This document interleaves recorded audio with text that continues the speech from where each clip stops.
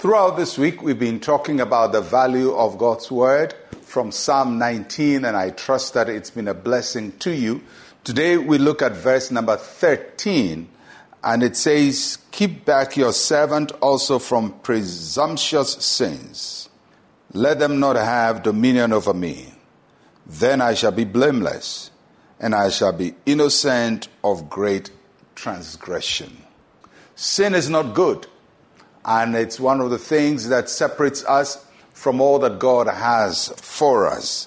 When we sin, it means that we're living our lives outside of God's will. God wants us to go one way, we're going the opposite way. That is sin. Sin, sometimes people see it as doing something very bad. Yes, that is sin. But sometimes it's simply just doing the wrong thing, doing something opposite of the way God wants you to do it, and that is also sin. So our passage for today shows us the progression of sin in our lives. And there are three progressions. The first one is in the verse 12, which we didn't read today, but if you care to read it, and it talks about secret sin. And then in our passage today, verse 13, there are two more that are mentioned: presumptuous sin and a great transgression. And all of these we can avoid through the Word of God. So let me just explain what these three are. What is a secret sin? A secret sin is not simply a sin you sin in secret, but it is a sin that you are not aware of. It is doing something wrong without knowing it is wrong. It is when you cannot discern that when what you're doing is wrong, and they are hidden from you. So it's a secret to you. You're not aware of it, but it's wrong anyway. It's against God's will. So that's the first step, when we are doing things that are against God, but we're not even aware that this is a sin against God. Then there is the second one, is the presumptuous sin.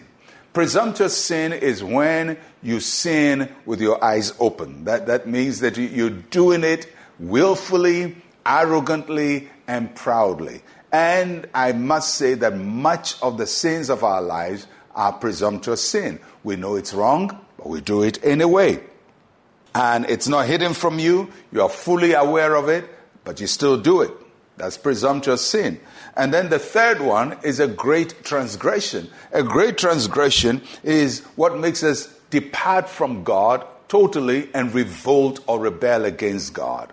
But if you look at it, you don't start with great transgression. You start with a secret sin, then a presumptuous sin, and then a great transgression. In other words, if you don't deal with sin very early, it can lead you to full separation from God. And I've seen people who started loving God, doing His will, serving Him, move from secret sin, presumptuous sin, and eventually great transgression, where they turn their back totally on God. The cure for all three, whether it's secret sin, presumptuous sin, or great transgression, is the Word of God.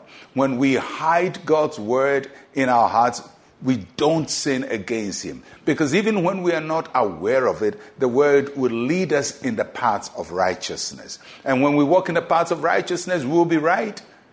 Even though we are not trying to avoid sin, we will do the right thing. And when we receive God's Word as command, then we will not sin presumptuously. When we know He says, "Thou shalt not," we shall not. And if we don't sin presumptuously, then we will not get into great transgression.